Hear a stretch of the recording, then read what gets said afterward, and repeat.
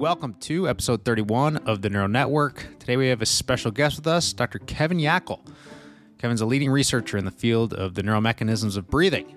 Much of his groundbreaking work at the University of California, San Francisco has redefined many of our understandings of how breathing is controlled at the whole animal, cellular, and even molecular levels, whether it be from the intricacies of the physiological psi or to some of the neural underpinnings of opioid sensitivity and the mechanisms of vocalization. His research is not just innovative, but also profoundly impactful. So, whether you're a neuroscientist, medical professional, or simply curious about the science of breathing, you won't want to miss this episode. So stay tuned as we explore some of the mind-bending complexities of neural networks and what it takes to make groundbreaking discoveries in neuroscience.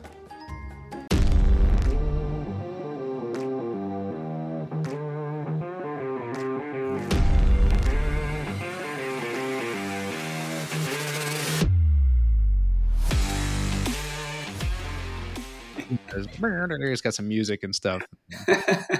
But anyway, there we go. Well, thanks for coming on the show, Dr. Yackle. Kevin? Yeah, no, thanks for having me. Doctor, I should say. Yeah. You know, I never know if it's like appropriate to do doctor, or if it's just doctor, but either way. Yeah. Well, I appreciate you taking the time to come out on the show. And so what I really wanted to get some knowledge from you, your lab is sort of blossoming as it's growing, especially in the field. And I think it's easy to take notice of that. And I think a lot of the work you're doing is fantastic. You're hitting a lot of the big journals and making some big pushes. And so that's part of the reason why, I wanted to bring you on here and see what's going on in that head and coming up with projects and all that kind of stuff. So to back it up just for the viewers, the listeners, where did you do a lot of your training, and how did you sort of get into the fields of neuroscience or neurophysiology? Yeah, it's actually pretty indirect. And I would say that in general, I kind of find this, taking an even further step back, this is kind of like one of the things I really love about science is just following a path and seeing where it takes you and not necessarily knowing where you're going to end up from where you start. So my originally had my main interests were in developmental biology. I did my PhD in the biochemistry department and, had a PhD in biochemistry. I really liked that philosophy because it's a very reductionist approach. If you can have an enzyme and a substrate in a tube and something happens, you can only explain it by those two things. Yeah. The lab that I was in had primarily been working in Drosophila, looking at how, some of the key genes that were regulators for how the trachea develop in, fruit flies. And had then gotten into looking at the lung and how the lung develops. And so when I started in the lab, I was originally interested in how the sort of peripheral sensory nervous system in the lung, autonomic nervous system in the lung was developing and working. And through just reading, actually got more interested in the, brainstem and neural control of breathing and central pattern generators. And that was how I wound up studying it. Yeah. So it's kind of cool because I think the biochemistry part, especially like we're in a similar field and with the neural control of breathing it's fun to do all the ePhys recordings, and it's fun to do the animal recordings, and then you have to do the biochemical assays, and you just hear the big grunge, like, who can I find in the department that can do my staining for me or do my assays, Yeah. But I think, having that background is probably extremely helpful. I don't know. What do you think? Like when you're trying to come up with these mechanistic type of questions, I assume having that background in some of those molecular signaling type of structures comes in handy a lot, I would say, don't you think? Yeah, I think it's had a huge impact and continues to have a huge impact on the way that I have done and we are doing a lot of science. And I think the example is so many people in neuroscience talk about, the emergent properties of neural circuits, and in my mind, some of these abstract terms that are hard for me to really grasp. And ultimately, to me, if you can really start teasing apart the building blocks and being able to identify, say, a neuron or a set of neurons, and then being able to to find ways to selectively and specifically manipulate them and see what roles they have, then you can start assembling these building blocks to sort of get a bigger picture, as opposed to starting from the biggest picture and then trying to understand what's going on. So it's kind of the opposite direction. I think that stems from biochemists trying to purify proteins and then understand how two proteins interact, as opposed to trying to understand how all of the proteins in the cells are, a cell are trying to interact. Yeah, the physiologist's take on a brain as an organ. Yeah. Let's see what the end product is first, and then dive in to see if we can figure out how it works. Yeah. But so with the Drosophila, there's a lot of neuroscience work, a lot of the classic neuroscience work, especially on rhythmic activities, came from many of the invertebrate type of research. Mm-hmm. When you were working with Drosophila, or first of all, I guess just for the listeners, could you give us like a quick, what is a central pattern generator?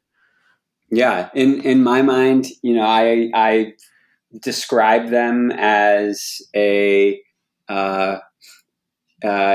collection of neurons that can produce a rhythmic and stereotype motor pattern that can occur in the absence of any sensory input and in the absence of any sort of top-down control.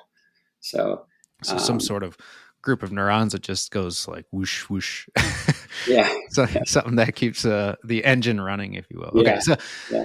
So with the Drosophila, though, going to the central pattern generators in some of the invertebrate type of models, did you ever look at central pattern generation in the invertebrates, or did you only get into that once you were into the mammalian type of systems? Yeah, I had only gotten into it once I started, working and thinking about mammalian systems. Was it was the transition from invertebrate to vertebrate pretty easy, or did that come with its own set of challenges? Yeah, so, certainly the challenges of more time to wait to cross two mice as opposed to cross two flies. But I think that the power of using genetics in Drosophila system to really selectively and really rigorously target molecularly or developmentally defined cell types was kind of where I really learned the power of using these genetic approaches to both define as well as then use those as tools to manipulate cell types. Yeah, didn't they just like map the entire Drosophila brain, like every cell within there? Yeah. That'll be what your lab's going to do for the brainstem, I expect. No. But so with you mentioned the genetic tools being sort of pivotal in being order to understand all of the different mechanisms that go into a system. And certainly, you had mentioned earlier about taking a biochemical approach to understand from the bottom up how the system works, rather than, just trying to tackle this sort of black box sort of answer. Do you think, with the genetics coming in and being able to get, like, with the Drosophila, this, map of every single neuron and its genetic makeup within the brain, do you think within a system like a mouse that has, let's say, perhaps a little bit more individual variability and expression and things like that, do you think that we would be ever, to a point where we could do a similar system, or would it be able to provide much of the same benefit as it would to, say, like, a Drosophila that only has 1/10 the amount of, or 1/100th the amount of neurons that we have? Yeah. I think even in those systems, C. elegans, Drosophila, where these things have been done, it's still, there are so many mechanisms of cell-to-cell signaling that, just knowing the sort of connectome or even cell types and how they're all connected is not enough to explain how something's happening. Even in central pattern generators, knowing the connectivity between cells, you can, get the same types of rhythmic outputs just by changing the strengths of synapses or strengths of signaling, as well as the biophysical properties of cells. And this is, as you're saying, could be an important way to explain animal to animal variation. But I do think that there are certainly limitations to the approach. I definitely think that that's probably going to be the case when you get to more complex behaviors. I mean, breathing is complex, but it's innate and robust. And so I have this sort of gut feeling that there has to be, a predetermined set of cells or connectivity that allows for a rhythm to exist from the moment that you're born. And, certainly it can be shaped and become more complex as I'm speaking right now and breathing. But, I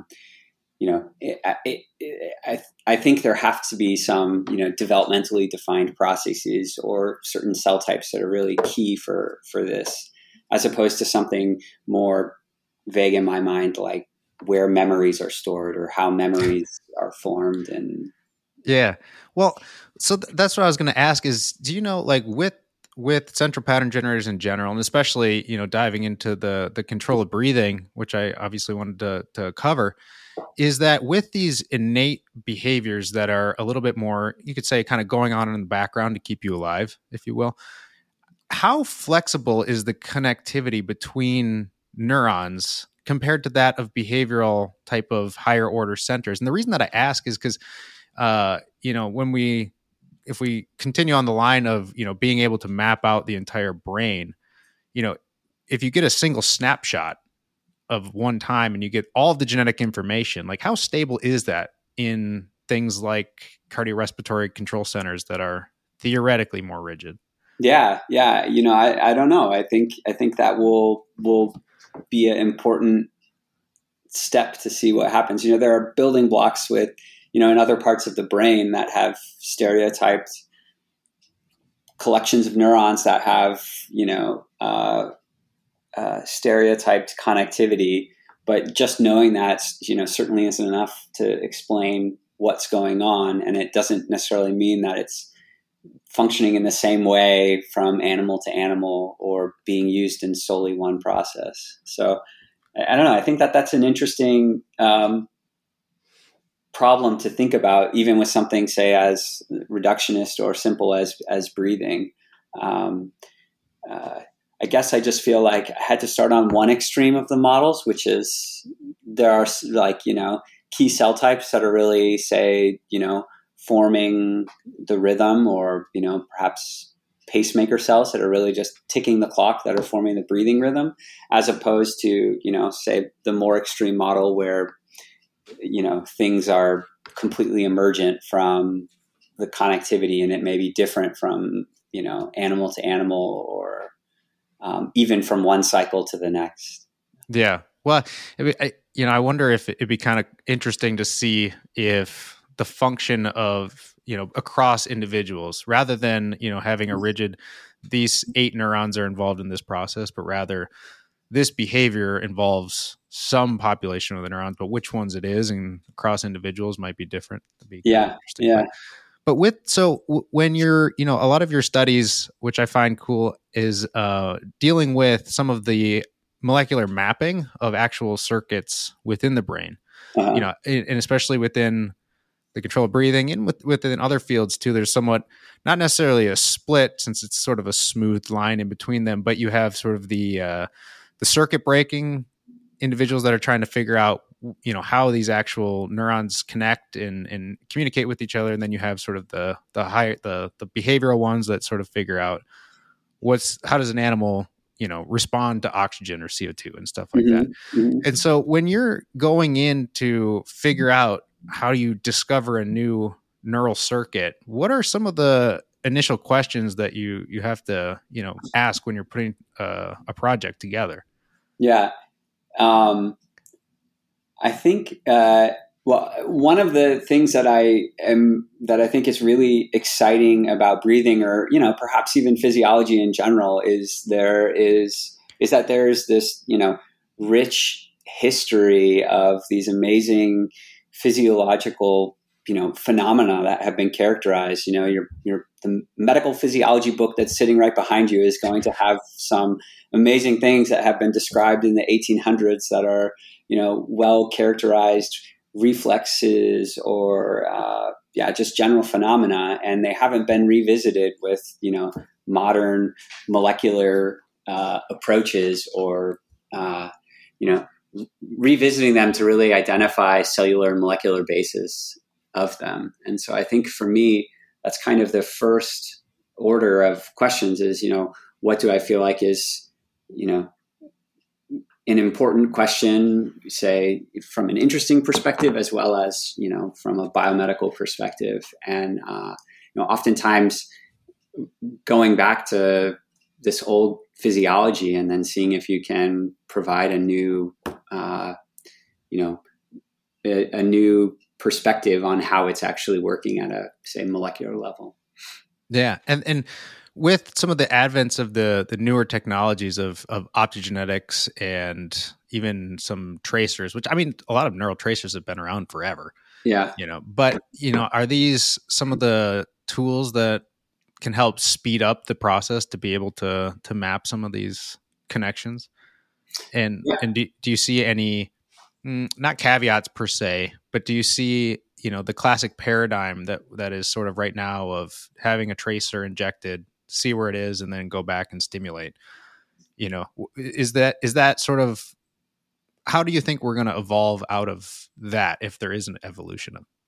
Mm-hmm. Mm-hmm. Let's see. I think a big, an evolution that is occurring with with new technology that's happening is now being able to record, hundreds of neurons in vivo at the same time while even doing some of these manipulations that you're describing. And I think that if you can start doing, say, reproducible manipulations, say by targeting the same set of cells from animal to animal to animal, while being able to monitor the activity of many neurons in multiple brain regions at one time, then I think you can really start trying to understand how different parts of the brain are communicating with each other or influencing each other, or even beyond the brain, being able to monitor,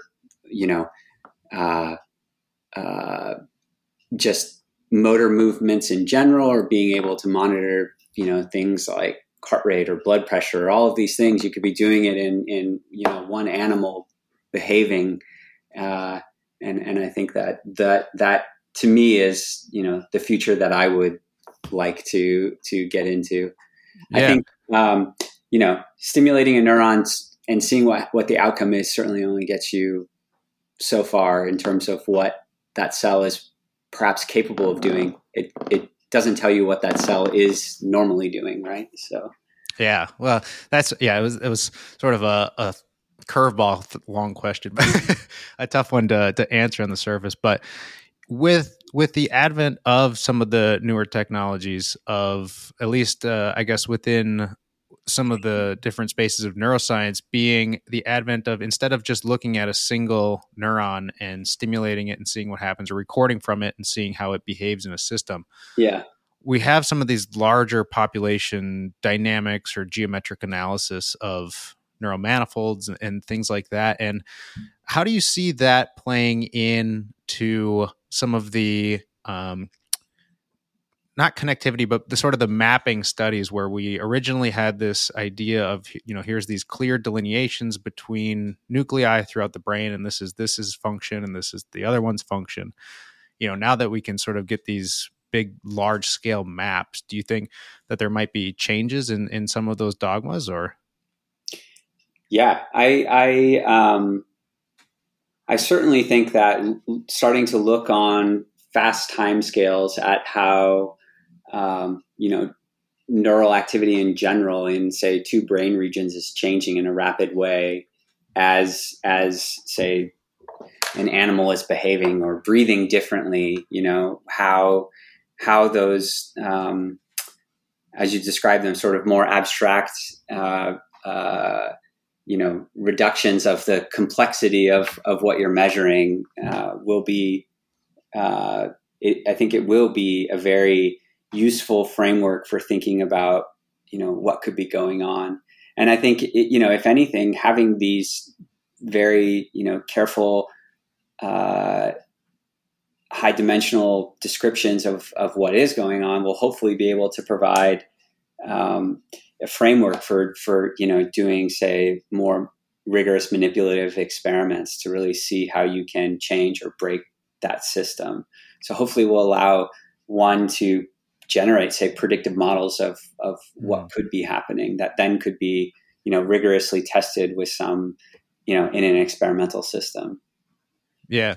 And and the reason that I asked, I was curious because, I sort of have a little bit more similar background to yours where, I have goats. So that was the backgrounds were a little bit different, but sort of taking the ephys of single cell, looking at individual parts of the system. And, it's been, I think one of the things that I try to grasp sometimes when I'm seeing the results of the large scale network things is like, okay, so maybe, an individual neuron within a system isn't as important as how the whole thing behaves, but, it's sort of still mixing that with some of the molecular data is still, kind of left unknowns. But so I was curious, from a biochemical standpoint, how that works in. But it's tough. I always sort of joke around that you can never be wrong if you say that breathing, the behavior is generated by the connectivity between cells as well as their biophysical properties. So you're never going to be wrong if you say that. But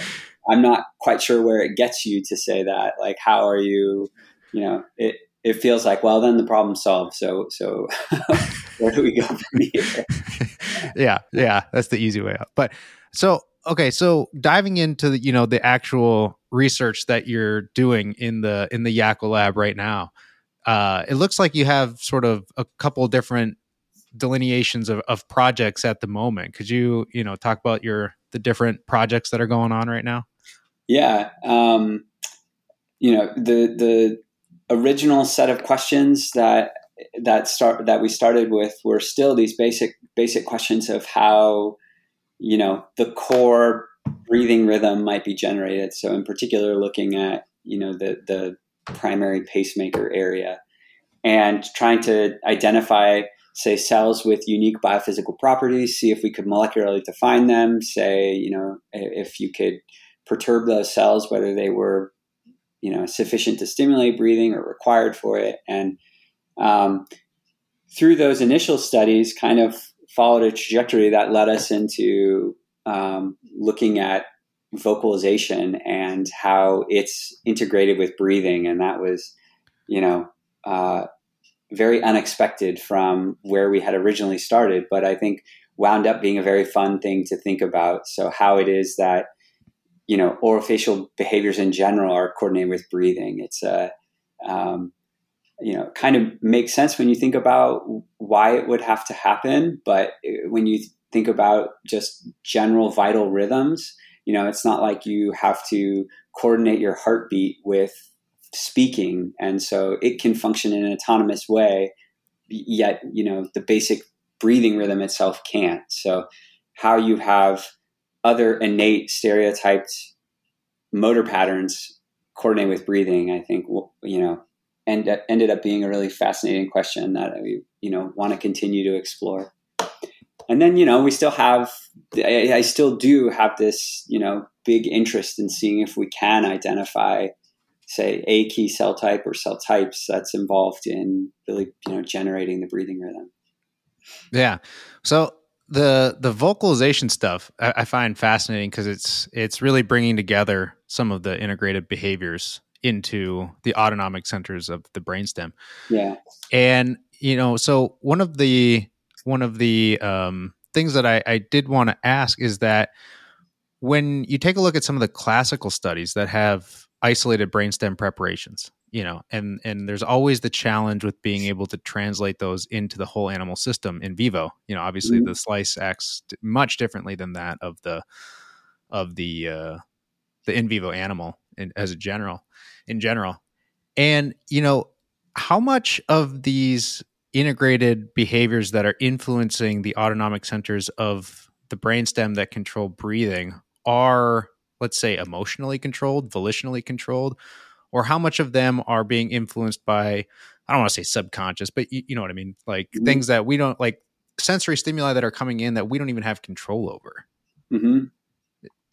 Yeah, I think the question of what is occurring subconsciously and then how it might be co-opted in order to be volitionally controlled is a question that I am also very fascinated by. Vocalizations, breathing is always ongoing, and so it's not to say that that question can't be studied with breathing. With some clever experiments, I think it definitely could be.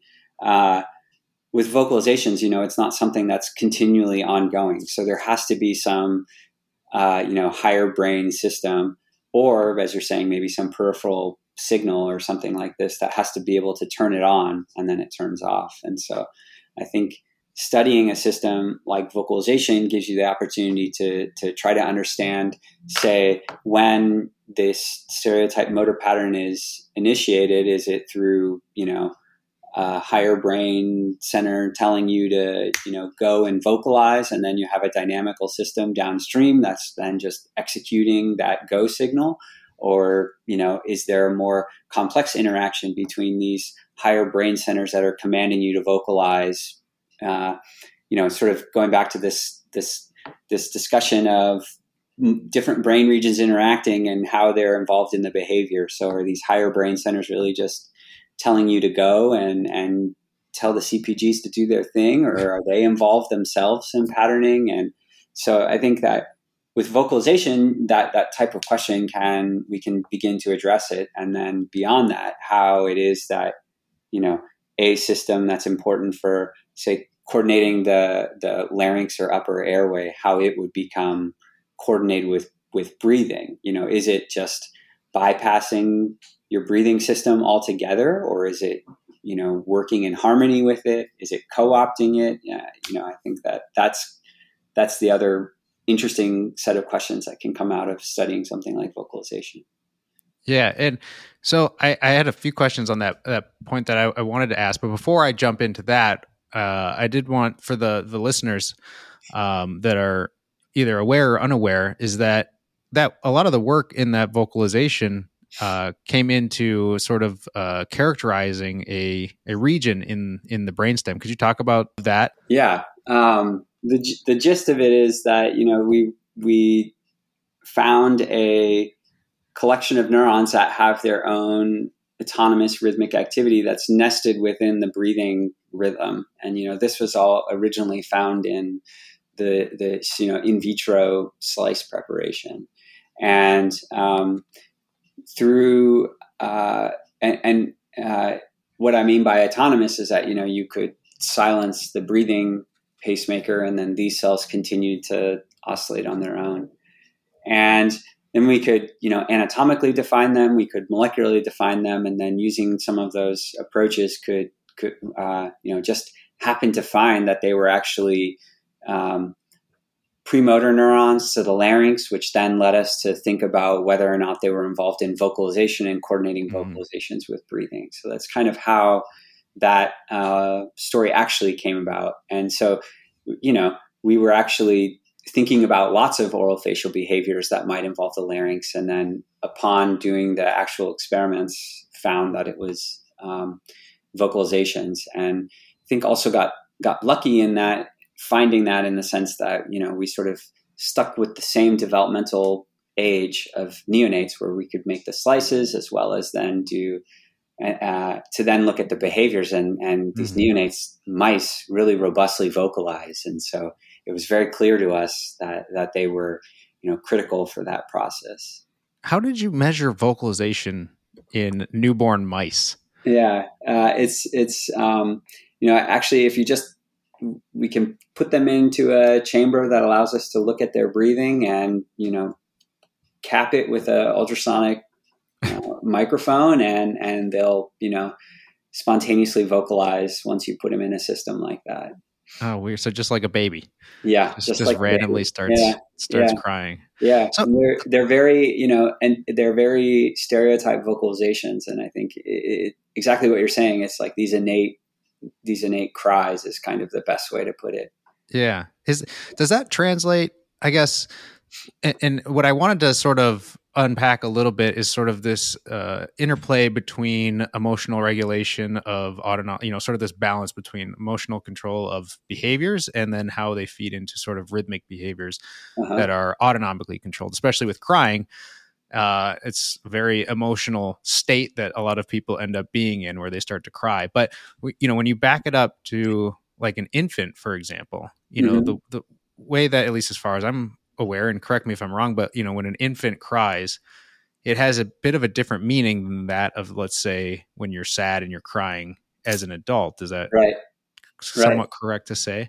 Yeah. And I think it's the same in the mouse. The neonatal vocalization is really a attempt to, or a signal to have the mom,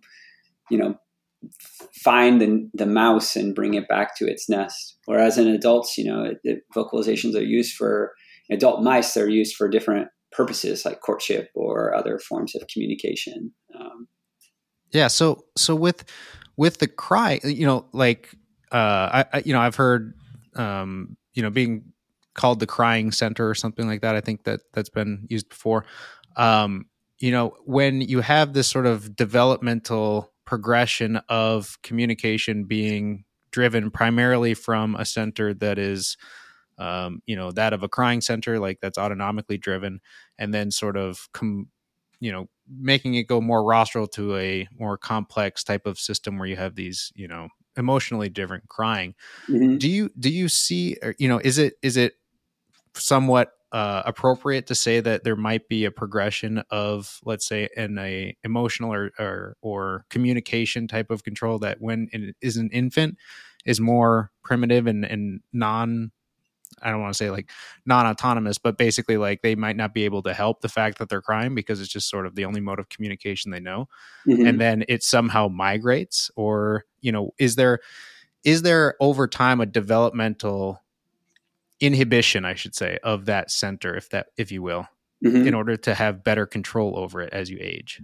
Yeah, I guess that's a question that we're, very interested in trying to understand in the lab. Oh, cool. Is, when you find these, say, the role of these centers, say, in like the most innate form in a neonatal mouse, then if you start looking in, more complex behaviors, are those same, say, this cry center is actually needed or used for adult vocalizations that are suddenly more complex.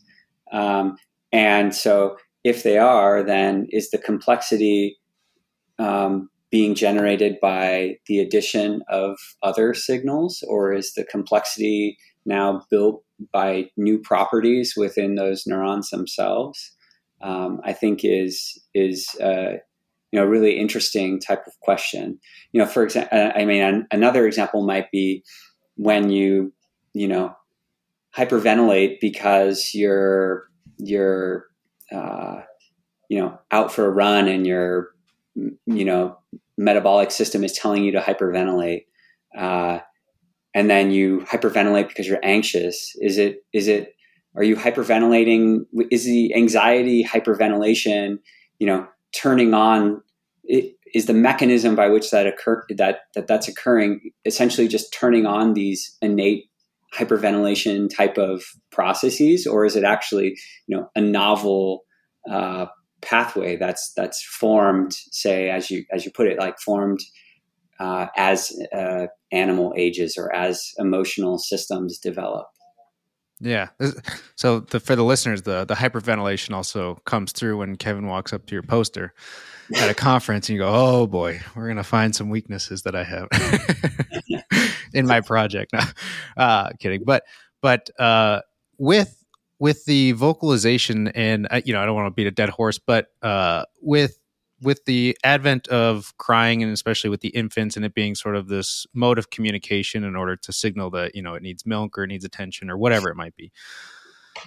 How much do you think, that plays into being reinforced by the mother actually providing for those needs? In other words, like if you were to take, let's say, a group of mice and they were infants or, pups or whatever, and they're crying, and you sort of strategically deprive them of being soothed by the mother from the cries versus that of pups that are readily given attention. Do you think, when it is being integrated with these behaviors into the breathing control centers, that there might be changes in the way that they're able to coordinate their breathing with either vocalization or crying or emotional regulation or anything like that? That's a interesting question. I haven't thought about that. I guess the sort of gut reaction to that is that I would think that perhaps these very innate processes that are occurring, perhaps by these hardwired circuits would be, not influenced that early, or not being easily changed at such an early stage, and instead, might be, triggered and controlled by, say, sensory signals, like the neonate gets cold or the neonate can't smell something, or, for whatever reasons, it's beginning to vocalize, and that when it's, say, soothed or near its mom, it's not receiving those sensory stimuli to say that it needs to vocalize. And so, I don't know if that answers your question. Yeah, no, I totally, it's just on the spot. So it's, I was thinking of, perhaps what if you, take some mice and, deprive them of being soothed by their mother, during the time of vocalization. And then suddenly, once those pups grow up, is their hyperventilation response to a sympathetic stressor better or worse? Are they unable to, or are they better able to suppress their own hyperventilations because they know, if I cry, nothing happens. So. Yeah. Interesting. It would be interesting. That'd be a difficult but interesting experiment to do. One of the things that I sort of in that this conversation reminds me of is the, a very simple sigh breath. There's like a physiological purpose to taking a big, deep breath, which you do, in people do, say, once every 5 minutes or something, physiologically, to basically re-expand the entire lung. Yet, a sigh is used in so many ways to communicate how you feel. You feel frustrated and you sigh. You can sigh in relief, and so there's this, important breath that's occurring that then can be, eventually adapted into a form of communication. And I think that that's a, really interesting example of, and also very simple example for getting at some of these questions that you're referring to. Now so you have a short little review, I guess you could say, of the physiological sigh, which I think is a really great review. I actually just cited it because I needed it for a paper, but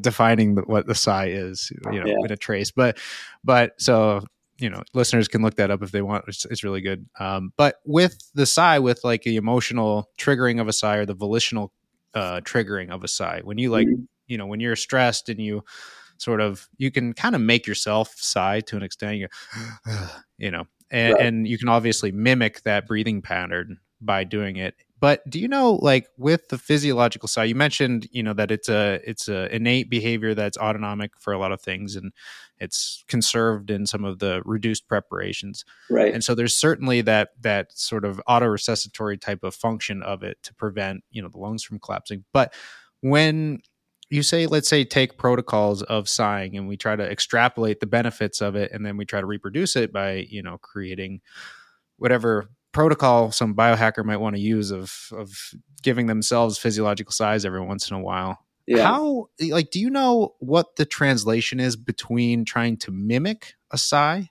versus that of an, a autonomically produced sigh? Yeah. Yeah. I guess the two orders, the additional layer of that would be when you have, say, like an emotionally driven sigh, is that also, produced in a different way than, an autonomic sigh? So I guess the example would be, are the same cells and molecules, or say neuropeptides or neuromodulators, used by a higher emotive center that's telling you to emotionally sigh, which are the same cells and molecules that are also used for the physiological sighs that are happening. And then when you build on, say, volitional behaviors, are you simply just triggering those downstream centers to execute, or are you bypassing them and then directly controlling either the premotor or motor neurons that allow you to produce a breath that's mimicking a sigh? To me, I think these are those are quite interesting questions to try to understand. I see what you're saying. The other one that I think is really neat with regards to a topic like this is with the ability to monitor activity of neurons in multiple brain regions, or say monitor the ongoing physiology of an animal to try to understand what are the physiological outcomes that come out of, say, an emotional sigh or autonomic sigh. Like, is there a purpose? Why is it that you have a sigh of relief? Or is there a physiological benefit to doing it? Or is it just a way of communicating? Well, is there a reason why if I yawn right now, you'll yawn in response? I think it was Gordon Mitchell that came up one time to a poster a couple of years ago that I had, and we were talking about yawning or something, and he had posited the hypothesis that perhaps when you let out this big yawn, it massages the carotids or the vagal nerve or something like that, and it was a way to provide sort of a physiological feedback system of relief, which is kind of interesting and thought provoking, and we certainly can't rule it out. So I mean, it's an interesting question, but along those lines, and I wanted to get your take on it, especially because you're very involved in the control of breathing and different neural feedbacks and stuff like that. Is that there's the hypothesis of being able to modulate your breathing, whether it be through breath holding or whatever it might be, in order to change, let's say, change the afferent signaling coming back from the nerves, whether it be from the vagus nerve or sympathetic output or whatever, things like that. And one of the things that you mentioned with behaviorally creating your own size is, do you bypass some of the machinery that is able to create these innate and autonomic behaviors in order to do it yourself? Can we just drive the motor neurons directly, make it look like a sigh in the lungs, but within the pre-Botzinger complex, there is no sigh? So do you think that, when you see a lot of the articles or whatever it might be talking about different vagal nerve stimulations or something like that, like how do you, look at that information and try to understand or unpack the validity, or not necessarily the validity, but whether or not it can be tested or, things like that in the lab? Yeah, I think, the first order way of testing it, or the way that we've thought about these things, is just simply by monitoring the activity of neurons in these various parts of the brain. So the example would be if you were to stop your breathing volitionally, is your pre-Botzinger complex going to keep cycling even though you've silenced the downstream motor pathways or something along those lines? It gets complicated when you start then thinking about sensory feedback and other things. It may just be that if you stop any part of the system, then everything is going to stop. I always find it funny, like, when you're holding your breath underwater, when you're like, I'm going to be cool, and I'm going to go 3 times across the pool holding my breath. And you get to the end, and suddenly you have that like you can't even control it anymore. It's like just a, Yeah. and you're trying to keep your mouth closed because you're going to suck in some water. So do you know, like with the breath holding, for example, like does the signal build over time to the point where it suddenly takes over motor pathways that you just can't even suppress anymore? Is that an active process? It certainly feels like that to me too, as well. I would imagine that eventually, like the chemosensory signals to take a breath would sort of force you to do that. When you're underwater, though, I guess you have like parallel inhibitory reflexes that are telling you to not breathe.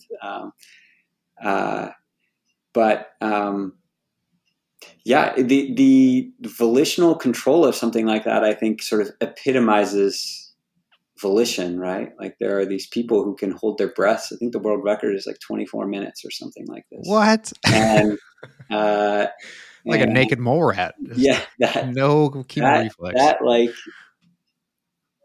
ability to do that and to stop, your most vital behavior for that long,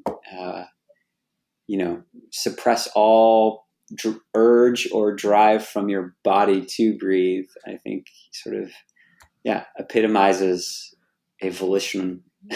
Because you can't, I mean, is there anybody that can volitionally control, well, besides getting themselves worked up, but like just on a whim, volitionally control their heart rate or blood pressure? I think there are so I do think there is, there have been attempts to,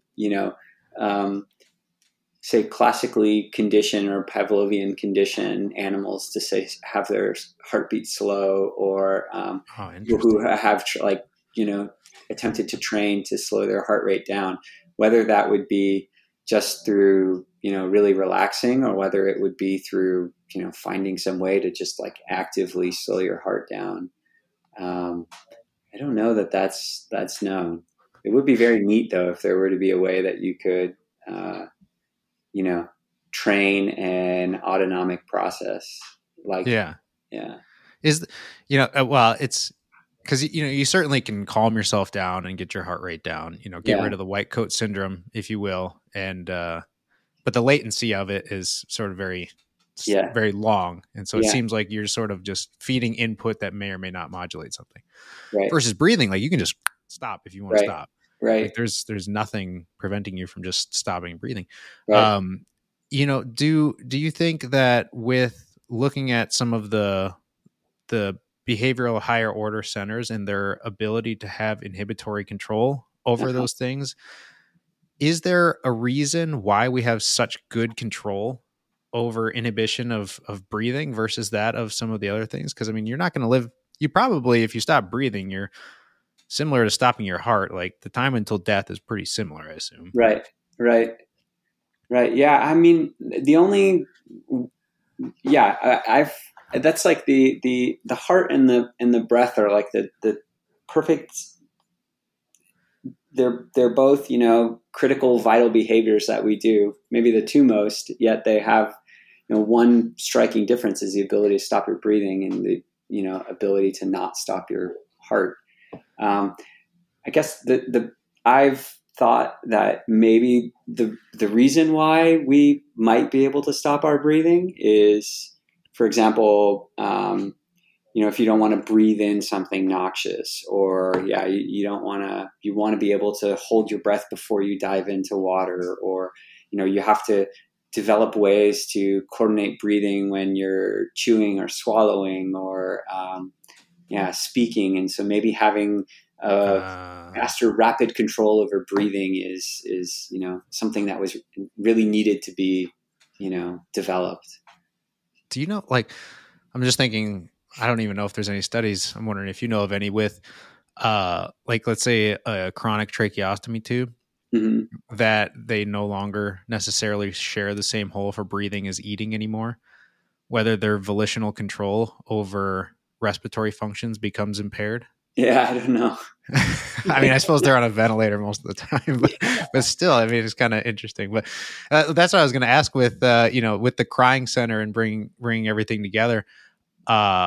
If did you have any mice that didn't vocalize, or did you have any that had some sort of anomaly to be able to vocalize, like paralyzed vocal cords or larynxes or anything like that? And did it change that center's development? Yeah, we hadn't looked at, there's certainly variability in how robustly the mice vocalize. I think probably that stems from more, as we're originally asking about, just inter-animal variability. We didn't have any systems to look at,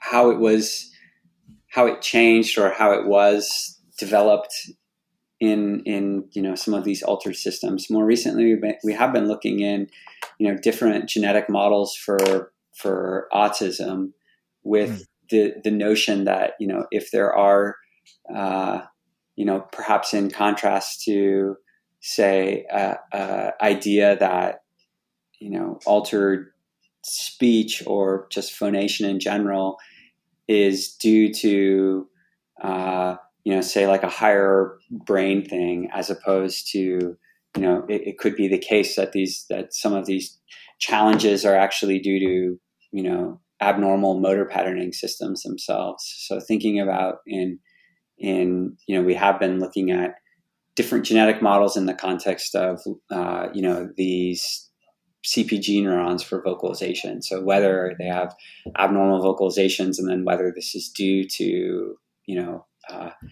the development or changes in development of this cry center. It'd be fascinating to see. Yeah. So with putting it all together and looking forward as what's happening in the future in the Yackle lab, you obviously have a clinical background with your MD training as well. So where do you see the research on what you're doing in these different brain regions translate over into some of clinical conditions or anything like that? And where do you see your lab moving forward from here? Yeah.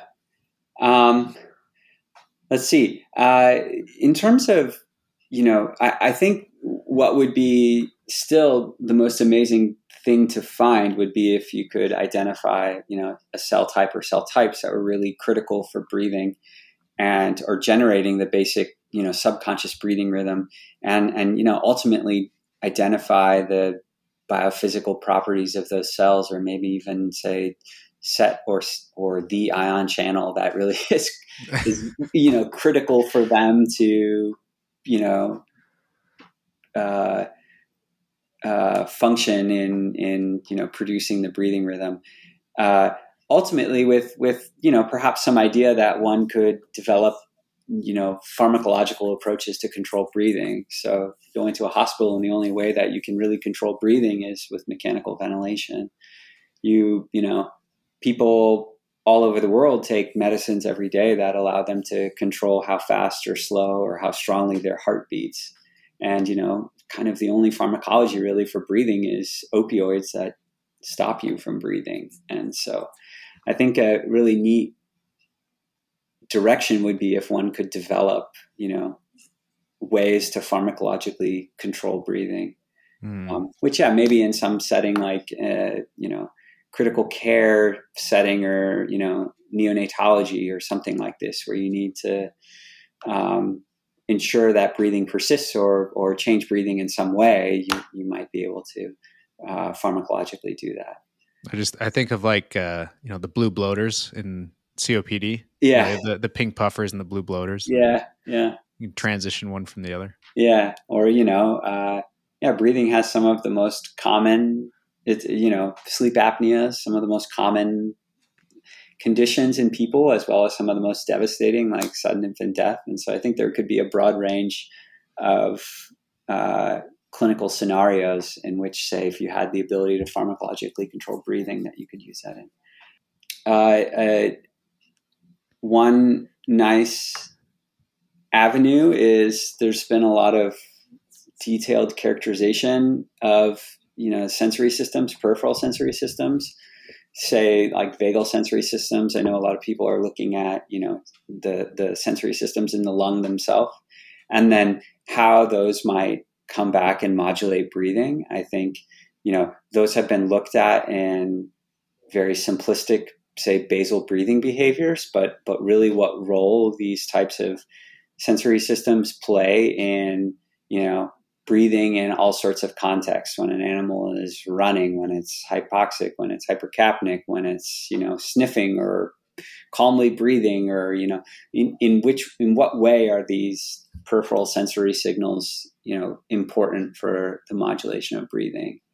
And that also kind of gets at this question as well of, top down or volitional control of breathing, or how it's, co-opted or integrated with emotional responses, whether all these different pathways are converging upon the same types of mechanisms, or are they all, distinct mechanisms that are producing the same outcome, I think is a really, interesting future question to think about.